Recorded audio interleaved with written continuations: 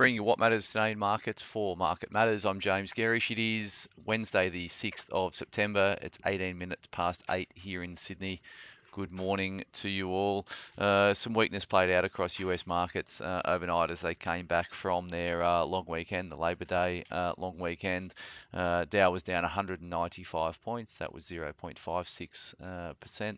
S&P down 0.42 of 1%, but the Nasdaq added 11 basis points. It was marginally higher on the session. Locally, SPI futures are down 18 points, pricing a decline of about 0.25% when trading kicks off here this morning. There was a fair amount of action in US bond markets overnight. A lot of corporate issuance played out, and that pushed yields higher. So in terms of the US 10-year, it was up 8 basis points, 4.25%, and the US 2-year yield was also up 8 basis points at 4.95%. A bit of some action across the commodity complex, particularly in the energy market. So energy was well supported. We've got Brent now testing that $90 a barrel level. WTI is trading at 86.75. Coal prices were well supported overnight, so the active contract was up 4%, trading at $166.35 coming out of Newcastle. Gold was lower on the back of some US dollar strength. So that US dollar pushed higher overnight, and that was a negative influence on the gold price. Gold was down 0.62 of 1%. That was $12, trading at 1926 US an ounce. Copper was marginally higher, up 0.6%. Trading at $3.80 a pound, and iron ore continues to be really resilient. Futures are still hanging around that 118 US a ton. Looking at the ETS we track over in the US market, lithium stocks were up 0.8%. Copper stocks were down 1%. Uranium, which I'll get onto very shortly, was up 2.26%. The uranium stocks over in the US, and gold stocks in Canada were down 2%. I may mention the US dollar. So the US dollar index was up around 1%, trading at 104.80. So that's obviously having putting downward pressure on the Aussie, which dipped back below 64 US cents, trading at 63.79 in terms of the Aussie dollar.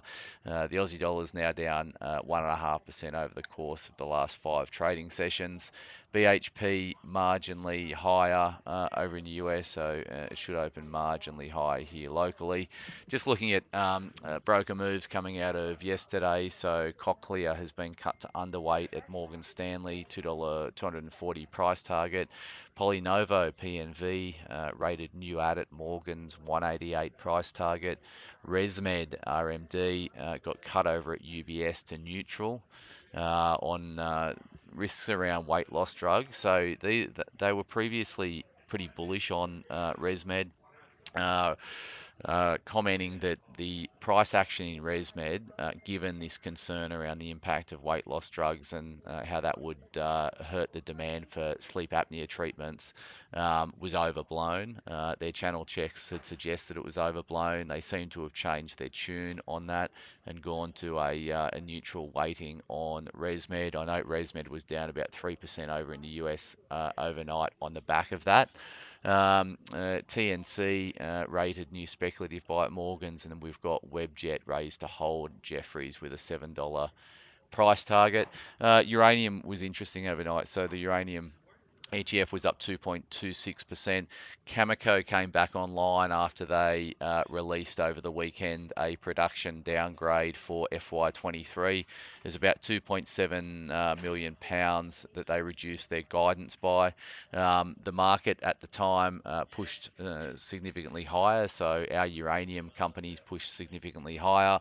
That implies to me it's a really tight market out there. We had the Sprott Physical Uranium Trust hit new highs this week, not all-time highs, but new highs this week in this cycle. So all of that bodes pretty well for the uranium market more broadly. Cameco overnight, given the production production cuts was down only 0.5%. So that's a pretty good result in terms of Cameco. We own Cameco in our international equities portfolio and are bullish on the uranium sector more broadly.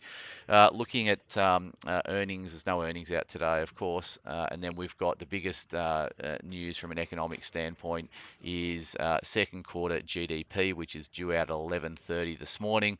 We're estimating a year-on-year run rate of 1.8%.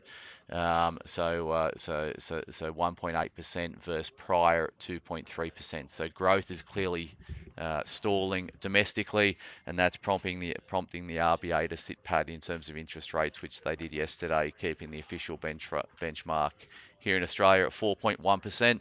In terms of the Market Matters report today, it is Wednesday, so we look at portfolio positioning. We give you a rundown of how our portfolios have performed over the last week, and we highlight some of the stocks we're either looking at or we're holding at this current point in time. So keep an eye out for that at 9:45.